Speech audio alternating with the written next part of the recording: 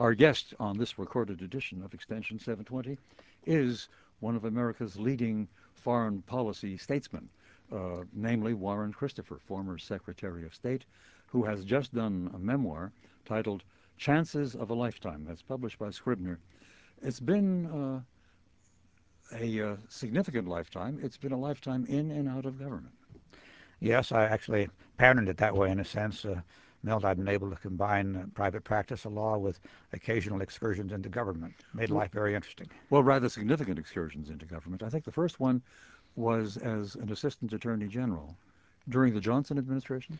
Deputy Attorney General, the #2 post during the Johnson Deputy, administration. actually, yes. So you started high.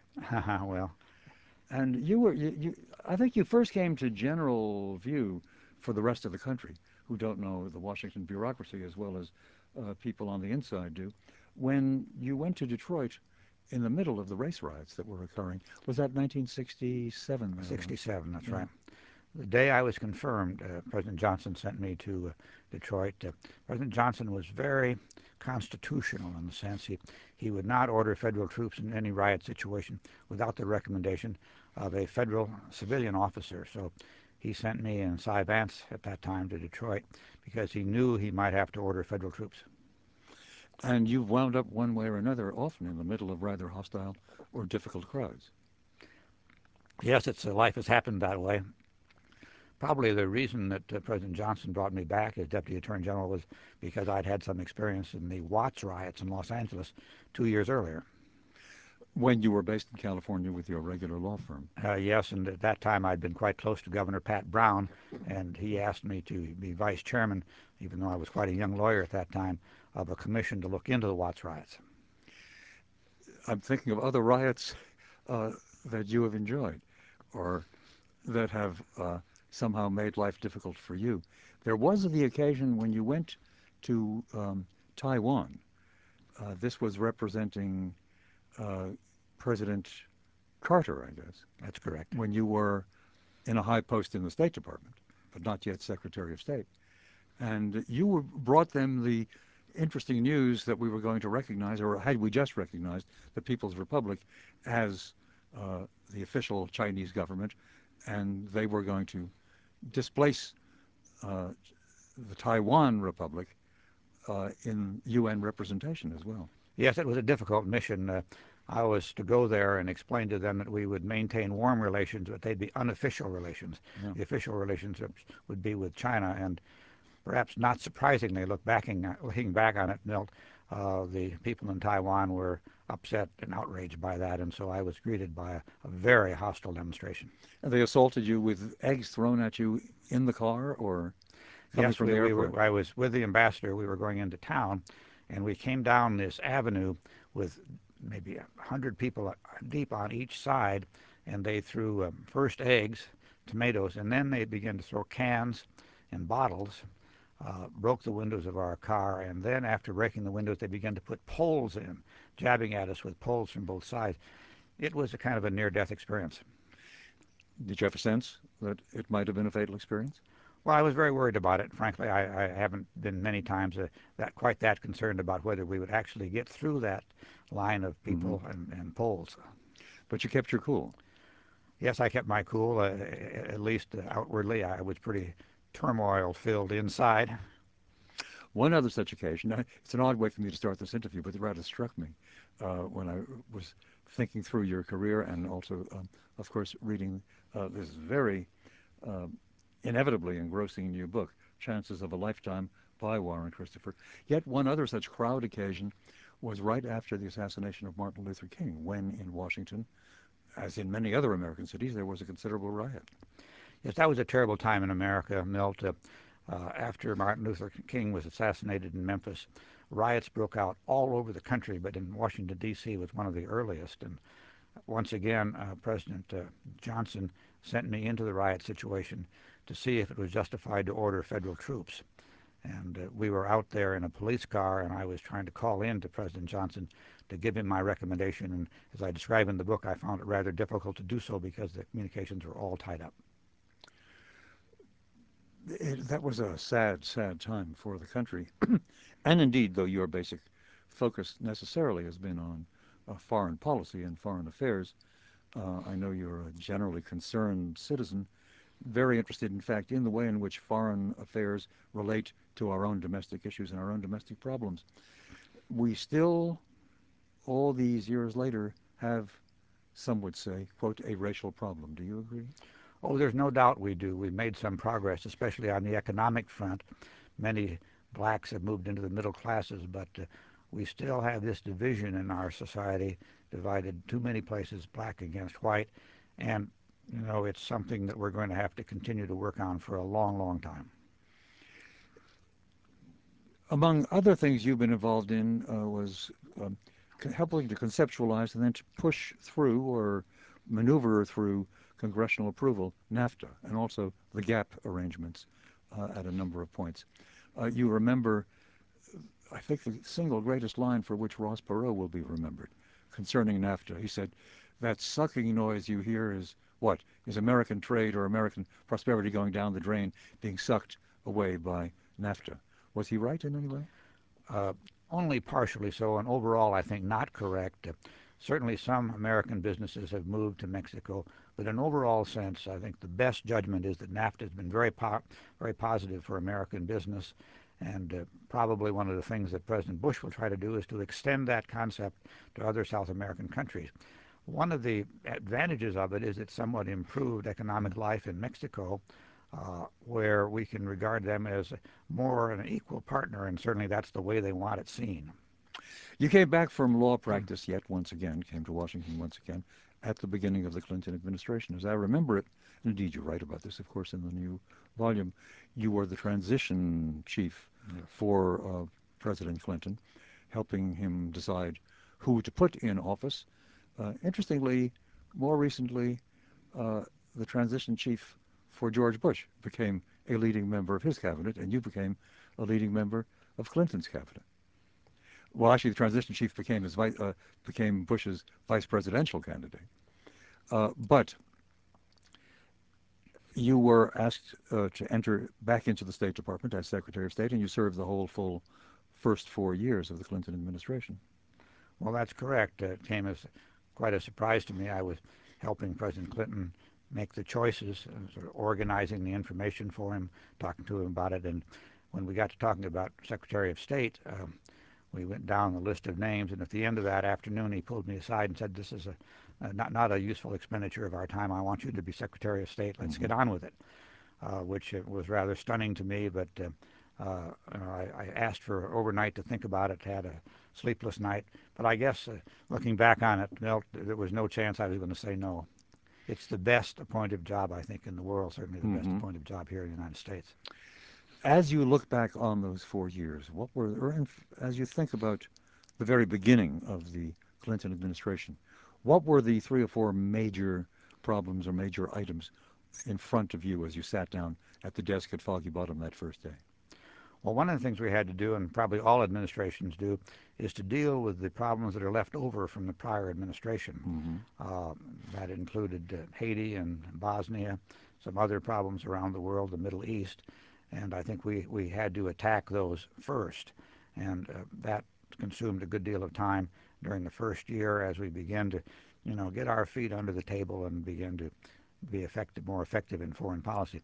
One thing I would say about it, Milt, is that President Clinton brought to foreign policy the sense of the importance of the economic dimension in a way that it never has been before. And I think that's one of the things to be most remembered for over time. Things like, as you say, NAFTA, the WTO, World Trade Organization, basically rescuing Mexico from the meltdown that it might have had, doing the same thing with respect to Brazil. So the president, I think, realized the importance of the economic dimension of foreign policy and used that to sustain our prosperity here in the United States. I think that when people look back at this period, they'll see the importance of that. And we began to confront that right at the beginning. One of the first things the president did was to invite for the first time all the leaders of the Asian countries to a summit in Seattle to talk about trade problems in Asia. And we've reaped great benefits from that. It's interesting. All the secretaries of state from virtually the end of World War II up until your assuming the office had as the first item on their constant agenda relations with the Soviet Union. You didn't have that problem because by the time you came into office, the Soviet Union was about 2 years dead. It no longer existed. But of course, Russia still remained an interesting and important question, though the Cold War, in some sense, had really abated. And when you came in, we had, as president of the Soviet Union, the first elected one ever, I suppose, Boris Yeltsin, about whom you write in this book. Yes. What were your impressions of the man? My impressions were that he was a powerhouse on his good days. But he had bad days. He had very bad days, as I write about in the book. He was a person of enormous political skill. Sometimes that's forgotten. He was able to go into a crowd with something like the same charm and ability that President Clinton was. And he had a real touch with the people of Russia. But at the same time, he had some large personal faults that interfered, I think, with his effectiveness, especially as time wore on. You think the drinking is, in fact, such a fault? It certainly was a problem for him. It made him less effective, and I think it probably impaired the rest of his health, which was not very great in any event. All in all, did he accomplish anything significant in moving Russia away from the years of communist tyranny? Oh, unquestionably. You know, 2 elections were held, 2 free elections, at least outwardly free elections, were held under his aegis. That's a real accomplishment. Russia might have reverted to a dictatorship. And one of the reasons I think that President Clinton and the rest of us were committed to trying to help him was because he was, I think, at rock bottom, a real Democrat. He believed in voting. He believed in counting votes. He believed in the democratic system. So for all the problems, I'd have to say that he was more plus than minus, especially during the first term. I'm going to try for a now it can be told. Well, maybe it can't be. There are those who say that his second election, particularly as president, when he started, required a good deal of maneuvering and a good deal of assistance because when he started, he was very, very low in the polls. And it has been said that a good deal of American help was offered by way of PR, media specialists, and so on, and that we, informally, as a government, took a great deal of interest in getting him reelected. Well, I think President Clinton tried to help him because I thought he felt he was a true Democrat. There are lots of consultants around now, and I think President Clinton guided some of them toward President Yeltsin. But you know, there were consultants on all sides of that race ultimately. But did President Clinton, perhaps with assistance from you, also help raise some of the money to pay those consultants for Yeltsin? Certainly not that I know of. None by me, and I don't know if it's ever been charged with President Clinton, and I'd be very surprised if that were true. There were lots of them who were prepared to help. A columnist in the Washington Times suggested that, if only speculatively, some while ago. It's beyond my knowledge. Yeah. Of course, it wouldn't be quite legal to do so. Oh, no, it certainly wouldn't be legal, and you get, you know, very close to the line if you're intervening in any way in an election in a foreign country. I always tried to avoid that. We were quite often invited to take one side or another, and A, it's not good policy, and B, probably it's self-defeating because the United States, you can be made a whipping boy if your hand shows in those elections. In earlier years, you know, times less good than now, I think the CIA was charged with being responsible for doing that. I don't think it's very good policy, and quite often bites you back. That raises an interesting question. The CIA has always denied that it ever intended to assassinate any foreign leader, though in the case of Castro and the exploding cigars, there's some ambiguity. There's also some ambiguity with regard to the death at the hands of his opponents so many years ago in the Congo of Patrice Lumumba. But Bill Colby was here once, and years and years ago on this program. In fact, he was here a few times, and I did press him on that. He said it has never been permissible in CIA policy. There may have been a few rogue misadventures, and we certainly won't have any of that anymore. I've mentioned all of this simply because it now becomes increasingly apparent that the Israeli government, faced with the collapse of, or at least the deterioration of the negotiations with the PLO, has undertaken, more openly perhaps than they had done before, the direct assassination of some high PLO functionaries. And they're not denying that they're doing it, are they? Uh, I don't think they're denying it, no, and I don't think it's good policy for them. Say a little more about that. Well, it's a desperate situation there, Milt, and when you have buses of school children gunned down by Palestinians, you have a natural reaction. But when you start down that road, you invite open warfare, and one of the great dangers we have now is a deterioration of the situation there. I think we have to try to stabilize it, and those assassinations, if that's what they are only leading to greater instability in that area. I think the United States policy now has to do everything we can to have the parties take a step back, take a time out, because we probably can't move forward right now, but at least we can prevent the gains that have been made from being lost. During your watch as Secretary of State, there were some great gains. Most notable, perhaps, was not a reconciliation between the Israeli government and the PLO, though that was moved forward, those negotiations were, but rather the peace agreement between Israel and Jordan.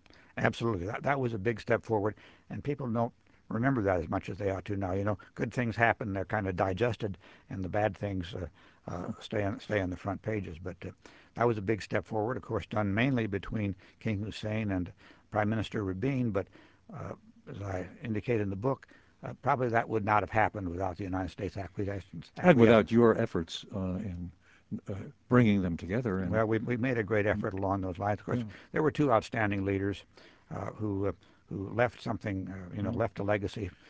Hussein for his son and Rabin for his country. You write about both of them, of course, and both you knew rather well. One died of natural causes, but rather on the young side, and the other, of course, was assassinated in a dreadful particular occasion, one night in Jerusalem. Looking back on that, that was a real setback for the cause of peace. Rabin had that combination of characteristics, toughness, but at the same time an understanding that peace was important, that enabled him to move his country forward. The people of Israel trusted him in a way that they haven't the leaders since then, I believe. So when he was assassinated on November 4th, 1995, it seemed very adverse at the time. Over time, it seems even more adverse. That was perhaps a high point in the peace process in the last period of time. From then on, it hasn't been all downhill, but largely downhill. As I write in the book, I was with President Clinton when news of that assassination came in, and he was quiet for a long time. You could almost read his mind, thinking, this happens to leaders, doesn't it? Will it happen to me someday? And at the same time, I know thinking what a tremendous setback it was when his friend Rabin was assassinated.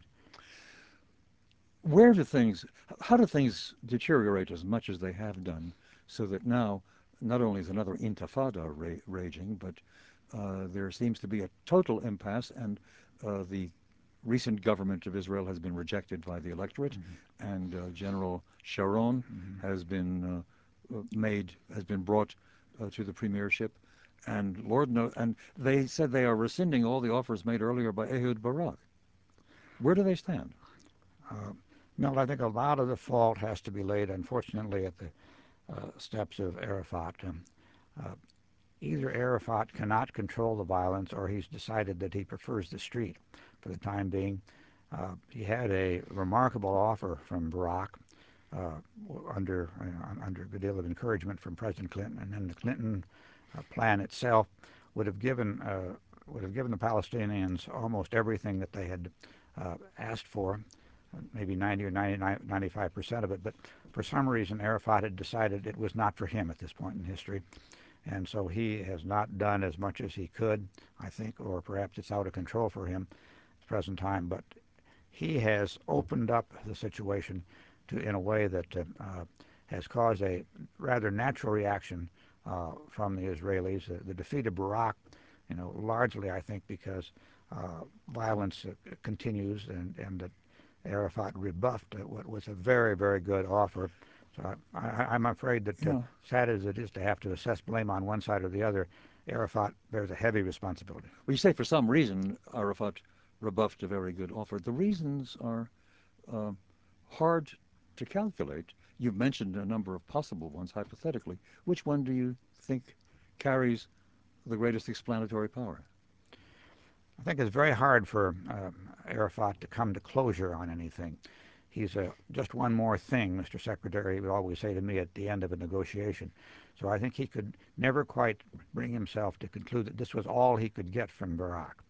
And that, I think, was combined with the fact that in order to maintain his power as it erodes away, he needs to encourage the younger, more violent people around him. They're less in his control. So I think that combination of factors, this guerrilla personality that keeps him from ever coming quite to agreement, and also his assessment that in order to stay in power, he may need to loosen the reins with respect to the violence. And you in the book you speak of this, and you just spoken of it earlier, that when you and Clinton first heard of the assassination of Rabin, you thought you saw fleeting or flitting over the president's features a certain concern over what this could happen to leaders. Could it happen to me? Was that assassination of Rabin also do you think, a decisive influence upon Arafat? I've never thought of that, Milt.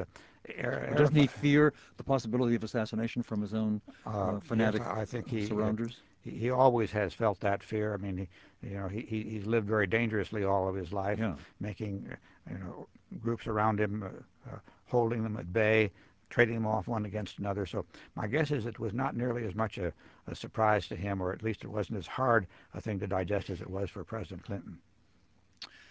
You do know that there are some who've written in recent months, as the Middle Eastern situation has deteriorated, that the Clinton government, not so much during your 4 years as Secretary of State, but during the second term, made a mistake in pushing so hard upon the Israeli government to yield, upon Barak especially, to yield so much that only, in fact, encouraged Arafat and the more radical right-wing people around him to go for still more, and ultimately encourage them to think, one columnist at least has said this recently, to think that in view at last, now that the Israelis are looking weak and conciliatory, is the possibility of bringing other Arab states in for another big round of a major war against Israel, maybe to, if not push all the Jews into the sea, to disestablish the Jewish state.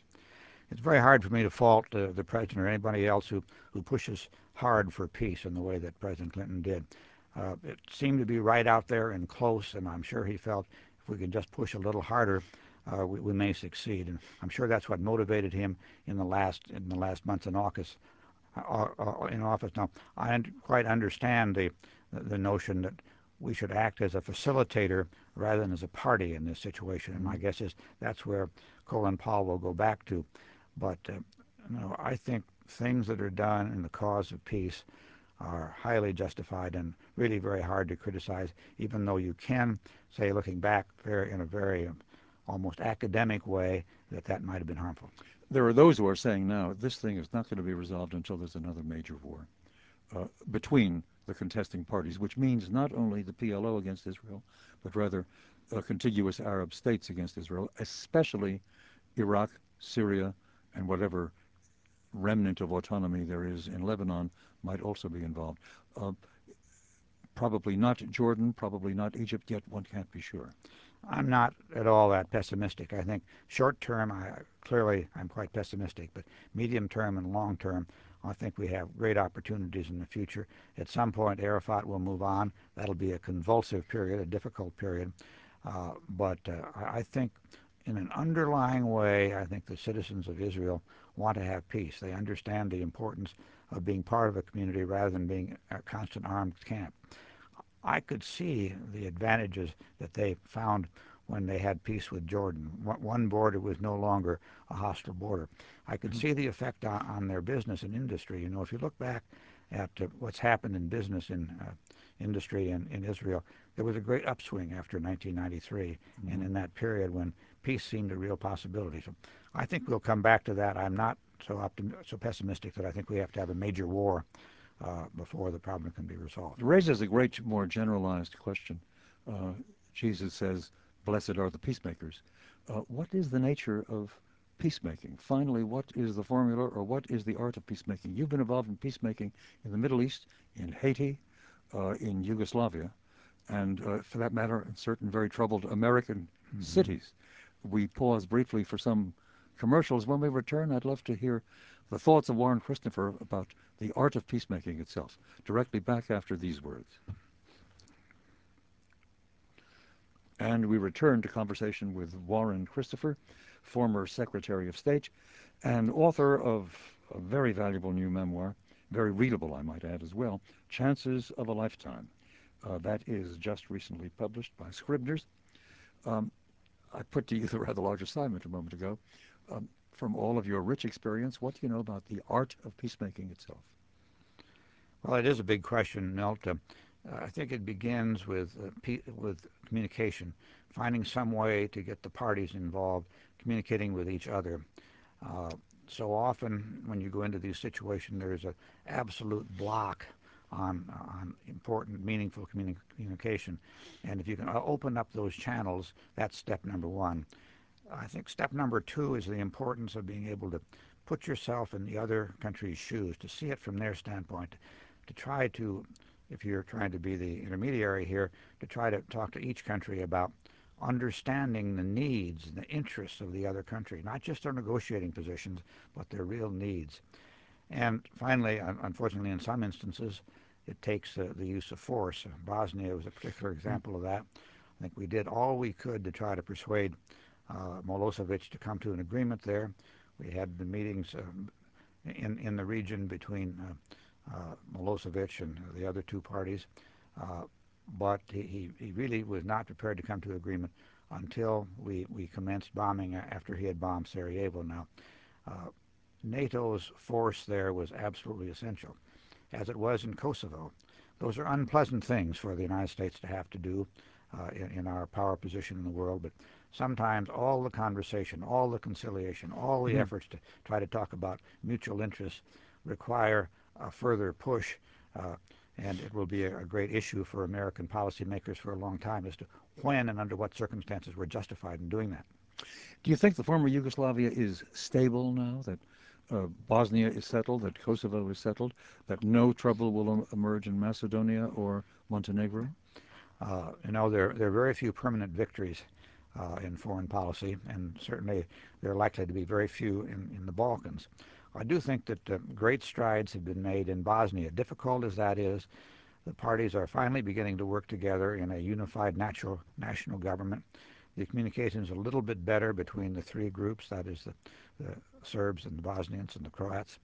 The warfare that existed when we came into office, killing 1,000 people a month at the highest point, is ended, and they're able to work through those problems. Now, the hatred is very deep. It's centuries deep.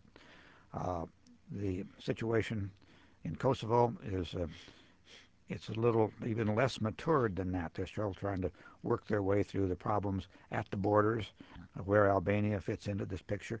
But nevertheless, they're working through it in an atmosphere where they're not at war with each other. But that's one of the most difficult places in the world. At the same time, it has the capacity to influence the rest of Europe. So it's worth continuing to work on. And hard as the problems are, difficult as it is for us to keep American troops in that area, I think it continues to be justified, and I'm pleased to understand that President Bush has agreed that there will be no precipitous action to remove American troops. You know, it occurs to me you are the fifth Secretary of State to visit this program. Cyrus Vance was here a long time ago. George Shultz was. Secretary Baker was. And most recently, Madeleine Albright. A question I think I've probably raised with all, and I certainly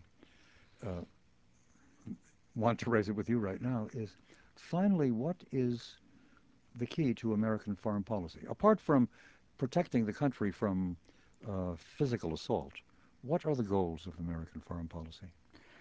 I think it has to be stated in terms of preserving the peace around the world, because when there's not peace in other parts of the world, they're likely to affect the United States, especially if it's major wars in other places where we have some interest. But I think there's an added dimension to it, and that is to try to preserve the prosperity here in the United States and to try to narrow the differences between the United States and the rest of the world in terms of their being so poor and so impoverished that it makes them the seedbed of violence. So I think those two broad things are what an American Secretary of State has to worry about. Milt, when I was in office, I used to sometimes walk down 2 or 3 blocks from my office to the Vietnam Memorial, and then the Korean Memorial was constructed during my time in office. And it would remind me, I did it to remind myself what was really the goal of American foreign policy. It was to avoid events like that, 50,000 Americans being killed. Sometimes you get so caught up in the niceties of international politics, the stratagems debating back and forth, that you lose the sense that what we're trying to do is to make America more secure, but also make the world more peaceful. I just realized I misspoke myself and miscalculated. You are the sixth Secretary of State to visit with us. I left out Henry Kissinger. And when Kissinger was here, and he had just done a major book on the history of foreign affairs since, I think, the early 18th century, I raised the same question, and I raised also for him the perspective offered by George Kennan years ago in a book in which, I know it's one that you've read, though I can't remember its exact title, but he calls into question the Wilsonian approach to American foreign policy, saying that Wilson thought it was our function to kind of be busy in the world, in essence spreading democracy, and that that cannot be achieved, and it runs risks far beyond real toleration and real national needs. Where do you stand on that Kennan-Wilson polarity? Well, I'm more on the Wilson end of that. George Kennan is a marvelous man, was a very good friend of the State Department and me when I was in office, and certainly contributed enormously at the time of the Soviet strength. But there are many issues on which I find myself in disagreement. For example, he was strongly opposed to the expansion of NATO. I think that was a very good thing. I think it was a good thing to bring in those 3 countries that lay between NATO and Russia, to give them the security of being within the Western orbit rather than being in the Eastern orbit. So I have great esteem for both Henry Kissinger and George Kennan. But I would say on the spectrum, I would put myself nearer Wilson. I would like to try to regard myself as a more pragmatic Wilsonian. I know we can't do everything around the world, but I think it's in our interest to take into account humanitarian crises around the world. And my guess is that even though President Bush and Secretary Powell have said that they were not going to get involved in nation building and that they were going to use American troops only when our vital national interests are involved, they may find that it's not so easy to draw that line. We are doing this program on a day directly preceding the evening's live program, in which I will be discussing with two who are sort of in debate format the feasibility and desirability of the newly proposed national missile defense, which is our revised version of Reagan's strategic defense initiative. President Bush has said he's fully committed to that, and they're obviously going to push for it strongly. There is much opposition on various grounds. Where do you stand on that? I'm a kind of a contrarian on that, Milt. I think that we ought to try to find out first whether it's feasible. The test efforts have been quite unsuccessful so The bullet far. shooting down the bullet. That's right. Last year there were 3 tests, and 2 of them failed, or at least one and a half of them failed. So my own feeling about it is we ought to decide whether it's really feasible before we take on and endure all the enormous foreign policy negatives that come with going ahead. As I say, that's a rather contrarian view, but if we go ahead, we clearly will create great problems with our allies. We'll create enormous problems with adversaries like China, perhaps North Korea, and maybe even the Soviet Union. Now, I see some perhaps coming together on that issue, but for myself, before I was willing to take on board and endure the disadvantage of those things, I would like to be somewhat sure that it's going to work. Technically, it's an extremely difficult problem. I'm not obviously technically qualified, but the people I've talked to about it who are technically qualified think it may possibly be able to be done, although much more difficult if the adversary himself is technologically competent. There are those who argue if it were technically possible and if it were achieved, it would have a, quote, destabilizing effect. Do you agree with that?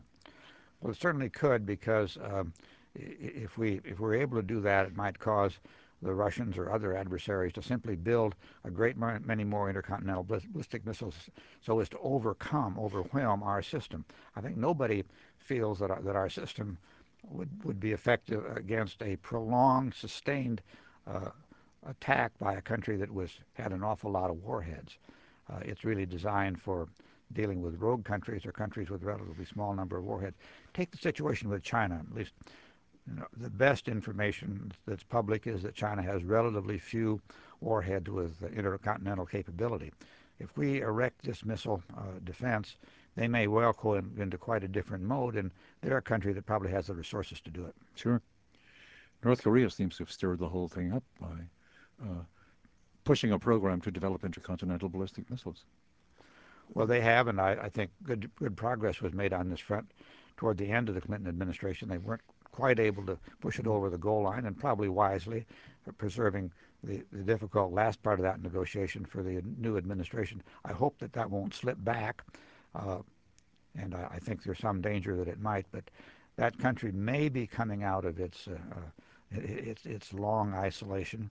They may be prepared to at least take a half a step toward the community of nations, and we ought to try to encourage that because, we make plenty of enemies around the world. We don't need to try to preserve them forever. You've just mentioned once again the aspirations of the Clinton administration. You won't be surprised if I take as our last particular topic the following. Another aspiration of the Clinton administration was to be followed by the Gore administration. Something very strange happened in this election, and you got directly involved as the leading legal consultant and manager for the Gore campaign down in Florida. What are your reflections now that that whole strange history has passed? Milt, I clearly made a mistake in writing the book when I did. I thought at age 74 all my chances were largely behind me, so I wrote this book, but then two chances came last year, one to help Al Gore select Joe Lieberman, and then to go to Florida. Now, really, since I'm in Chicago, I ought to say that the leading strategist there, the man who was really in charge of the effort, was Bill Daley, for whom I developed enormous regard and respect. He's a fine man. But I did go to Florida, and looking back on it, I see things through perhaps a simpler vision now in terms of what happened that very first weekend. That very first weekend, we sought hand recounts in 4 counties where there had been results that didn't seem quite right, and there were anomalies in the voting. That same weekend, Governor Bush's, still call him governor, I guess, President Bush's team there in Florida went into federal court, the first of any of the parties to go into federal court, and sought to prevent hand recounts. Now, as you look back, you can see all the moves back and forth following that, ups and downs. Sometimes you'd be up in the morning, down in the afternoon. A court would move one way, or court would move the other way. I think that those themes dominated the counting all the way to the end until the middle of December, when the Supreme Court of the United States ruled by 5-4 that the hand counting should stop. There are several observations one might make about that. First, isn't it quite extraordinary that we settled this without violence, peacefully, that even the ruling party, or at least the dominant party in the country at that time, got more popular votes, and yet they were prepared to respect our institutions enough to accept the decision of the Supreme Court, even though they disagreed with it. That does speak very well for our constitutional tradition, doesn't it? It really does. Second, I think that particular episode, unpleasant as it was in many ways, did unearth a real weakness in our country, and that is in our voting counting, the mechanisms for voting. It's really quite embarrassing that in this great democracy we're still counting votes as if we were a country of 50 million people in the 19th century. President Carter was here about a month ago, and I discussed this with him. And of course, he's been so often involved in supervising elections elsewhere in the world. Right. And he said, if I had been asked to come in to supervise this election, I would have refused because it didn't meet the conditions that we set when it comes to elections elsewhere. Isn't that extraordinary? Well, and perhaps to get to the question you were really focusing on, Milt, I find it very hard to reconcile my very high regard for the court as an institution, going back to the time when I was a law clerk to Justice Douglas. I find it hard to reconcile that respect with the way they handled this particular matter. I think it was probably unwise for the court to have gone into this matter. It was a highly charged political situation. They knew from the first that they were going to be split 5-4 or But they were something. setting aside something that the Florida Supreme Court had done, and their view was it was highly unwise for the Florida Supreme Court to have involved Right. itself. Traditionally the Supreme Court stays out of state court matters or state law matters. They plunged into this one. I guess I'd end by associating myself with Justice John Paul Stevens, an Illinois lawyer and now judge, a senior judge on the court appointed by Republican Gerald Ford, who said, we may never know who was the real winner in Florida, but we know who the losers were, and that is the judges of the United States to whom people look for nonpartisan action. But what is then is the recommended attitude from this point on concerning this new government and its legitimacy? Oh, I think that I'm clear about that. We have a new president. He's in office. He needs to be respected as the president of the United States. We need to move on. No question about that in my mind. He is a legitimate president because the institution of the United States Supreme Court has pronounced that. So I think that we ought to move on. This recounts that are going on in Florida these days by press associations or newspapers are interesting, but I don't think they're very important. And equally worthy of our respect is Warren Christopher, who has served the nation for many years and who has now reported on those years and on some of the major crises and programs that he presided, that he was involved in and often presided over in his memoir, Chances of a Lifetime, just published by Scribner. Thank you so much, sir, for joining us. Thank you, Milt. I enjoyed talking with you.